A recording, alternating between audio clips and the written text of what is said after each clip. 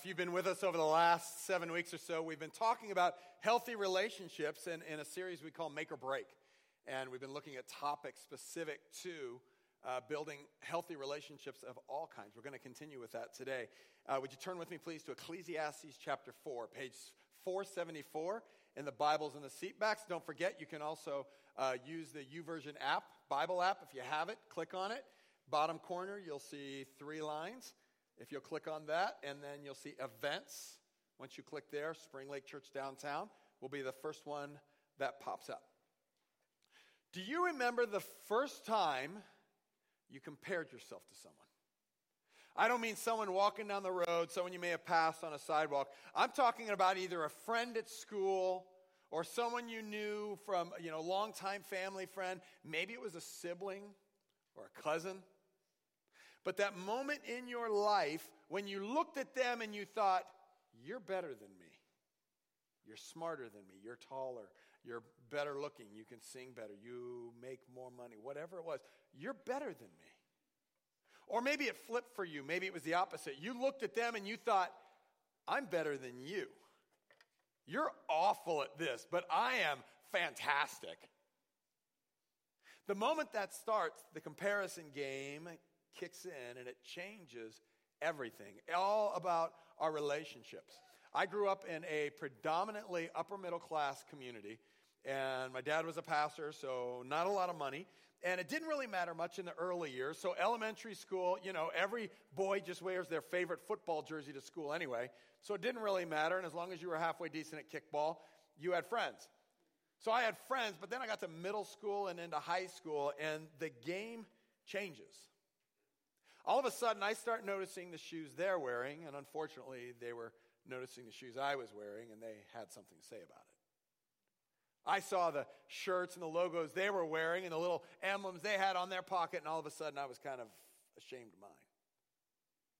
I wanted what they had. I wanted their stuff. Vacation time would roll around, and for my family, that meant me, my brother, sister, mom, and dad pile in the station wagon with no air condition and drive to whatever family member also could put us up or had vacation at that time. My friends would come back, I was in Aspen or Vail, or we went and rented a place in New York City for a month or went to Paris. And they're like, what'd you do? Well, I swam in Grandma's pond. I wanted so much to have their opportunities. I wanted to be like them. You get into school, and you may hit a tough topic.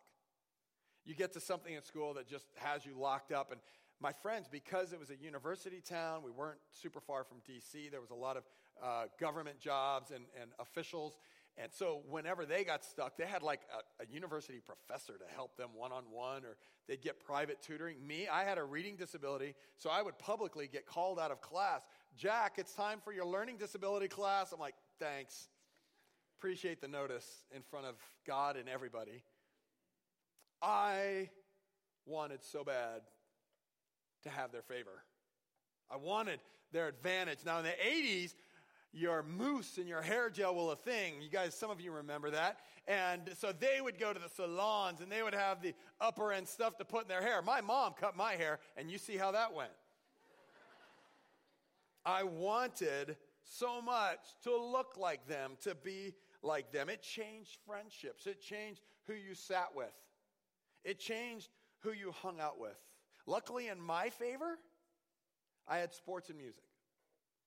So you may look better, you may be smarter, your parents may have more.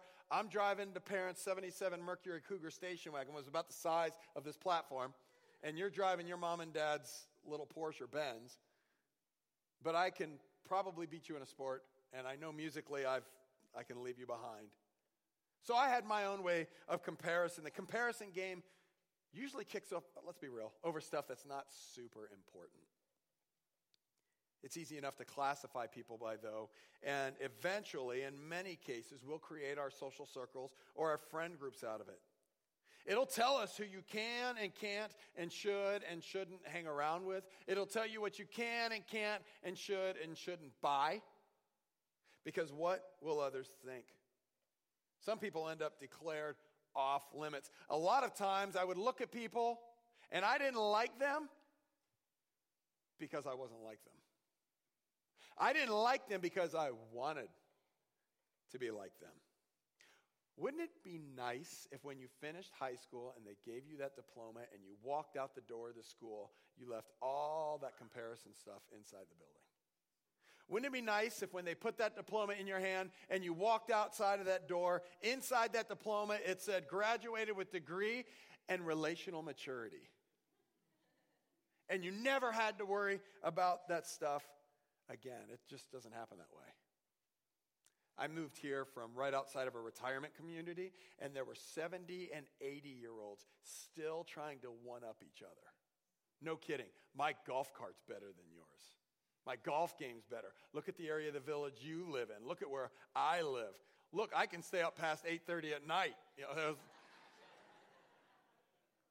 It still goes on. It doesn't end. And unfortunately, social media has just made this worse. How many people liked my post? How many people loved my post? How many people liked my picture? Wait a minute, I posted that, and then they reposted it, and they got more likes than I did. Why is that? We get in this big comparison game. Oh, honey, look at their new living room. That's 37 pictures and color change later. And they put some sort of lens on the picture to make it look different. But we start comparing ourselves to what we see. The comparison game kicks off, and it's even worse when we find ourselves moving in. I've used this illustration before, but moving into the land of Ur. We've got to be prettier and richer and taller and bigger and skinnier and successfuler. We've got to live in the land of Ur, and it's not a comfortable place to be. And it gets worse when we run for mayor of the land of Est. Prettiest, richest, tallest, skinniest, successful Est. Funniest, funnest, smartest. Pick your description. Our relationships cannot thrive there. And as Bill and Adam talked about a couple of weeks ago, number one, you can't be authentic when you're constantly comparing yourself and trying to live up to someone else. And number two, there is a heart issue at play where you think you always have to be like them. Unfortunately, we can never be who we were born to be as long as you're looking over your shoulder at others in competitiveness. Don't be distracted by the success of others. Ecclesiastes chapter 4. We'll start reading at verse 4. King Solomon writes this. He says, "And I saw that all toil and all achievement spring from one person's envy of another. This too is meaningless, a chasing after the wind. Fools fold their hands and ruin themselves. Better one handful with tranquility than two handfuls with toil and chasing after the wind. Again, I saw something meaningless under the sun. There was a man all alone. He had neither son nor brother. There was no end to his toil, yet his eyes were not content with his wealth. For whom am I toiling, he asked, and why am I depriving myself of enjoyment? This too is meaningless, a miserable business. Two are better than one because they have a good return for their labor. If either of them falls down, one can help the other up. But pity anyone who falls and has no one to help them up. Also, if two lie down together, they will keep warm. But how can one keep warm alone? Though one may be overpowered, two can defend themselves. A cord of 3 strands is not easily broken." So I want to look at 2 principles, make or break principles, that are in this passage. And then we're going to look at several other scriptures that kind of put handles on these principles. Here's the first principle. There is no win in comparison. There is no win in comparison. Look at what he says in verse 4. King Solomon writes, "I saw that all toil and all achievement spring from one person's envy of another. This too is meaningless, a chasing after the wind." There's no win in comparison. Stop comparing yourself to the people around you, their jobs, their kids, their apartment, their house, their prayer life, their grades, their singing, their cooking. Stop comparing, because there's no win in comparison. If you want to compare yourself to someone, compare yourself to the person you saw in the mirror a year ago. How far have you come since last year? Well, they're doing, it doesn't matter what they're doing. How about you? You say you need to get healthier. What steps have you taken from last year to this year to move toward getting healthy financially? You see, you keep wrecking yourself. What steps have you taken from last year to this year to find yourself in a financially more stable, peaceful, prosperous position? In your marriage, what have you done to invest in your marriage? Don't compare to anyone else's marriage. Where are you this year from last year? And the big one, how about your walk with Jesus? Because if you get that in line, the others will fall into proper perspective. But if your eyes aren't on him and your eyes are on everyone else, you'll quickly find yourself sinking. Why? Because there's no win in comparison. Don't try and play someone else's game on someone else's field. You don't have their life. You have your life. Run your race. Play your game. Comparison puts you at odds with other people that you will never be like. We blame them for our problems, but the problem is ours if we're living in comparison. Comparison helps us to realize what we will never have, that will never happen, and it seems like it'll never change. You don't improve your life when you pray to God. You don't improve your relationship with God when you're praying, God, make me just like them. Or even better, God, make them just like me. There's no win in comparison. There's no way to compare your way to peace. There's going to be a passage on the screen, and I'd like us to read it together. It's going to be Proverbs 14:30. Now, I'd like us to say the address, which is the Proverbs part on the bottom, and then let's read the verse together. Ready? Proverbs 14:30. A heart at peace gives life to the body, but envy rots the bones. A heart at peace can give life to the body, but envy, and you live in comparison, it rots the bones. There's no win in comparison. Comparison puts the dis in discontentment. Here's the second principle. There's no win in chasing the wind. There's no win in chasing the wind. Now, you may have a job or a place in life or in the community where you have influence, you have affluence. You may be in a place where you've been blessed monetarily or with stuff. Man, praise God for that. It's nothing to look down on at all. But if you spend your life doing nothing but chasing this stuff, you will quickly learn there is no win in chasing the wind. You end up coming up empty. Verse 6 of our Ecclesiastes passage, it says, better is one handful with tranquility than two handfuls with toil and chasing the wind. Better one handful, you've got your supply, your needs have been supplied for, you've got the roof over your head, you can eat. Better one handful with tranquility and some margin in life. The ability to bless somebody else, the ability that if God puts an opportunity in your lap to say, I can handle it, I can do that. The ability to spend time with people who truly count. Better one handful with tranquility than two handfuls clinched tight and chasing the wind. I'd love to hang out with you guys, but you know, I gotta make some money. I'd love to hang out, but I'm running and gunning. I'd love to be able to, but I can't do a thing. I can't pick up anything else. I can't handle anything else.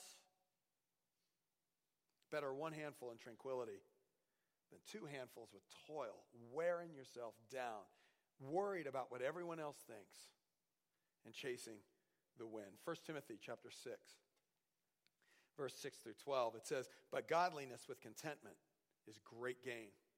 For we brought nothing into this world, and we can take nothing out of it. But if we have food and clothing, we will be content with that. Those who want to get rich fall into temptation and a trap, and into many foolish and harmful desires that plunge people into ruin and destruction. For the love of money is the root of all kinds of evil. Some people, eager for money, have wandered from the faith and pierced themselves with many griefs. There's no win in comparison. There's no win in chasing the wind. So if I can't win the game by stuff, if my relationships actually get worse, we'll see that in a minute, by chasing stuff instead of building relationships, then who am I doing all this for? Or as Solomon said, who am I toiling for? Verse 8 gives us a picture of the pointlessness of working for stuff in relationships in life. Verse 8 says, there was a man all alone. He had neither son nor brother. Stop right there for a second. So in this time frame, as Solomon's writing this, a man, as he married, once he had an oldest son, everything, if he died, all of his stuff would go to his son. His son would take care of the rest of his family. If he had no son, then everything that he had earned, everything that he owned, would go to his brother, who would then make sure the wealth was distributed and it would take care of his family. Solomon's saying this guy had nothing.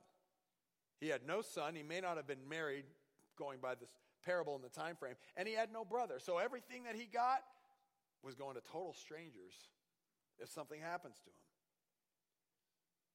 There was a man all alone. He had neither son nor brother. There was no end to his toil. Look at this. Yet his eyes were not content with his wealth.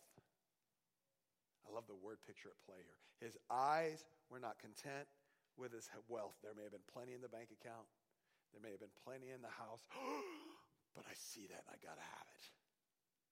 The car, the boat, the shoes, the stuff, the position, the office, the sound system, the TV. 6 months, same as cash. I see it. I got to have it. His eyes were not content with his wealth. He asked, for whom am I toiling? Here's the wake-up call. For whom am I toiling, he asked, and why am I depriving myself of enjoyment? This too is meaningless, a miserable business. Here's the question I would ask you is, what are you selling your soul for?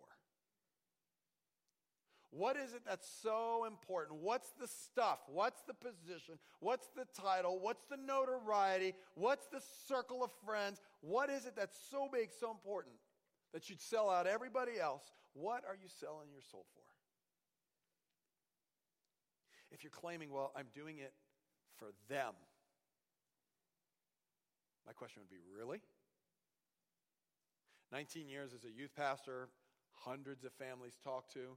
And do you know how many times I've heard students say, I'd rather have their time than another dime.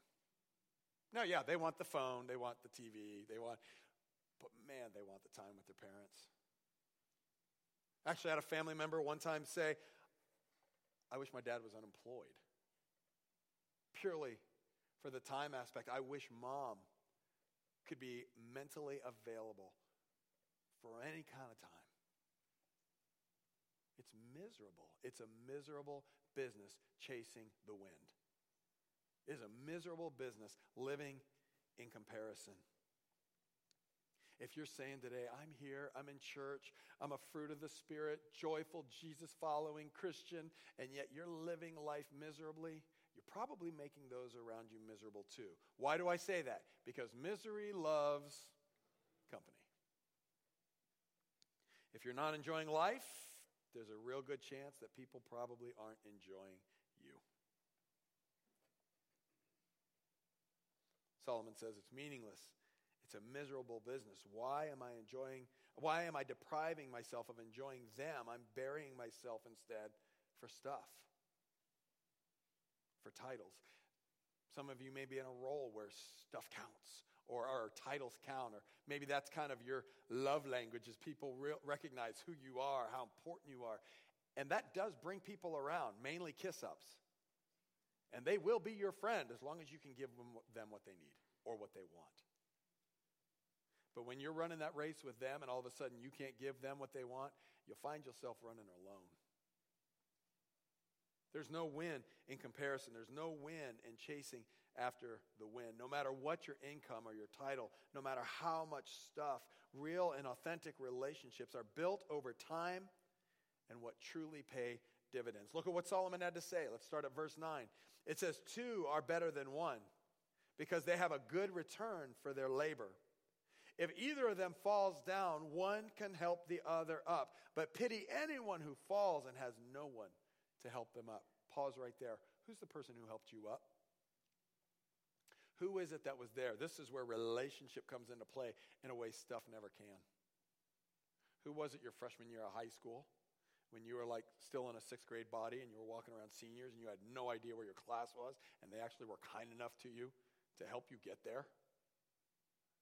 Your first day on the job, same type of thing happens. They tell you where things are. They help you with the supplies. They help you be successful and look like you almost know what you're doing. Who was it that when your marriage was falling apart, they were willing to step in? That when you didn't know what to do with your kids or your parents, they were willing to speak life? Do we make the same investment, the same thank you into that relationship as we do stuff? Does it count? Verse 11 says, if two lie down together, they will keep warm. But how can one keep warm alone? Though one may be overpowered, two can defend themselves. A cord of 3 strands is not quickly broken. Relationships provide protection. Investment, proper investment. The win comes investing in relationships. Who's with me? Who am I really doing this for? Because chasing more will just leave you wanting more. Psalm 34 and verse 10 says, those who seek the Lord lack no good thing. We'll end up less generous when we chase stuff. Less generous at times at the expense of those who should matter most. Remember this, less is more when the less you hold is what you were created for. One hand with tranquility instead of trying to grab 2 handfuls with toil and wearing yourself down. Here's what I want to challenge you to. It's the next blank on your outline. I want you to determine, I will not chase the wind. I will not chase the wind. Philippians 4, verse 11 through 13. The Apostle Paul writes, I am not saying this because I'm in need. For I have learned to be content whatever the circumstances. I know what it is to be in need, and I know what it is to have plenty.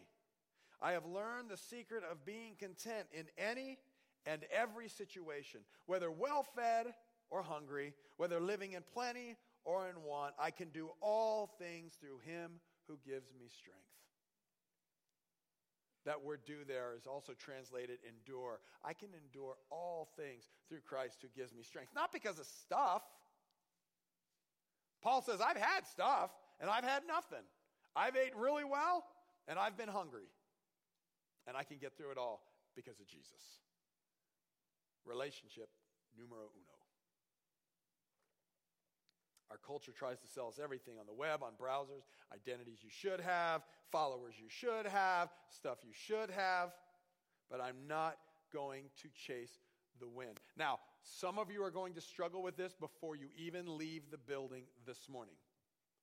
You're going to go pick your kids up from kids' church, and the family beside you, their kid's going to come out, and their picture will have been colored in the lines, and the little glue ball or cotton ball will be stuck in the right place on the sheep. Your kid's going to come out with peanut butter all over their head and like glued cotton balls on their eye. And you're going to look and you're going to go, I wish, I'm not going to chase the wind. Everyone's going to talk about going out for lunch afterwards. They're going to get in their car and drive away. You're going to get in your car and sit there because it's not starting. I will not chase the wind. Mainly because your car won't start. It's hard to chase anything. But I will not chase the wind. I will not want what everyone else has.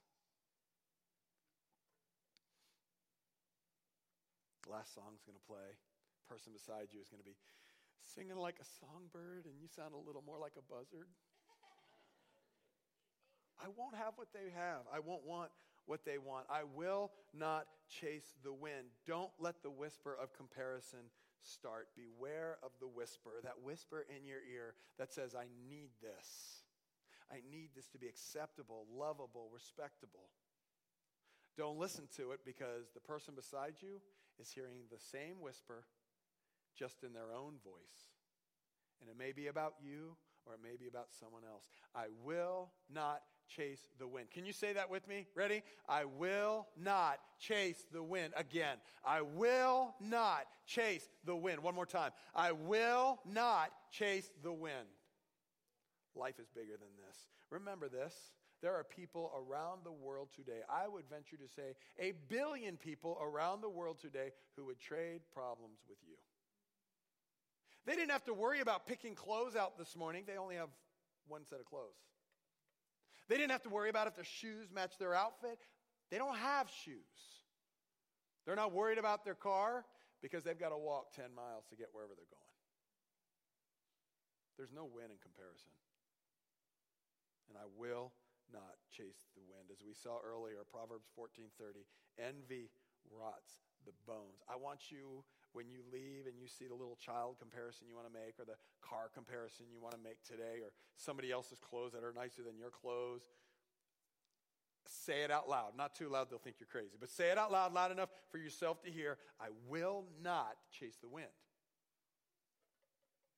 Solomon's writing this at a point in his life where he's old. He's got it all. I mean, seriously, he's beyond the point of saying, I wish I could drive that. I wish I could have married that. I wish I could have owned that. He's got all of it. He's recognized as the richest man who lived in his time frame, and many say the richest man who ever lived. He's got it all, and yet in this, he comes to the conclusion that it's all meaningless. A chasing after the wind. This chasing is endless, pointless. There is no trophy. There is no finish line. There is no winner. There is no peace.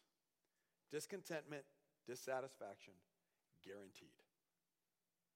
There is no win in chasing the wind. I want to give you just a few closing thoughts, and then we'll be done. First of all, count your blessings and not your neighbor's blessings.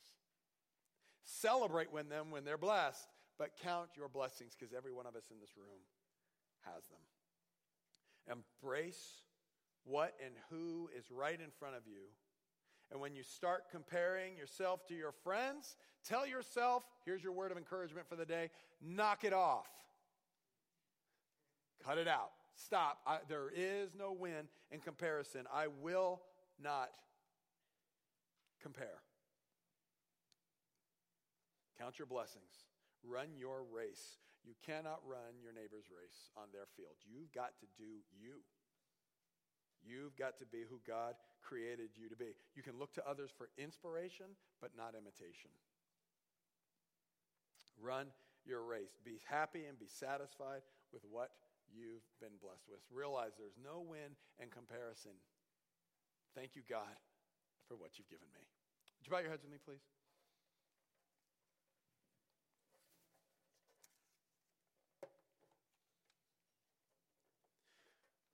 Stuff doesn't do it. We've already talked about that. But I'll tell you this too. If you're looking for a relational hero, someone to take away all your problems, it doesn't work that way either. There's one person.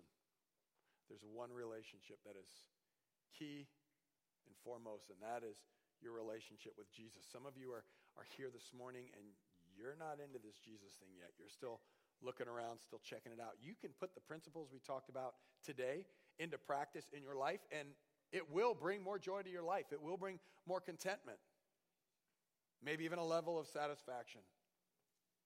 But Scripture says there's only one who stays closer than a brother. There's only one, John 3:16 says, that God sent his one and only Son, that by believing in him we can have eternal life. It's not about chasing stuff. It's about the one who truly gives us life. If you're here this morning and maybe you haven't had that relationship with Jesus, you haven't taken that step, and you say it's time. It's time worshiping stuff, putting positions on the big seat of my life. You say today's the day. After service, there'll be prayer partners up to the front. I'd encourage you to come up, have that conversation with them. Find me in the lobby. Let's talk. But in closing, I'd like to pray for all of us to have that heart of contentment and realize the blessings we have. Lord, we thank you for your goodness to us. God, you've been just too good to be seen as good. We thank you that you are a great God. We thank you that you are holy and you are awesome and you are pure, and you are always right, and you are good, and you are faithful, and you are just, and you're our friend. Scripture says that when we're in you, you're in us. There's a relationship there. We thank you for that blessing. We thank you for that hope. I pray we realize how good you've been, how much we've been blessed by what you've blessed us with and the people around us. In Christ's name we pray.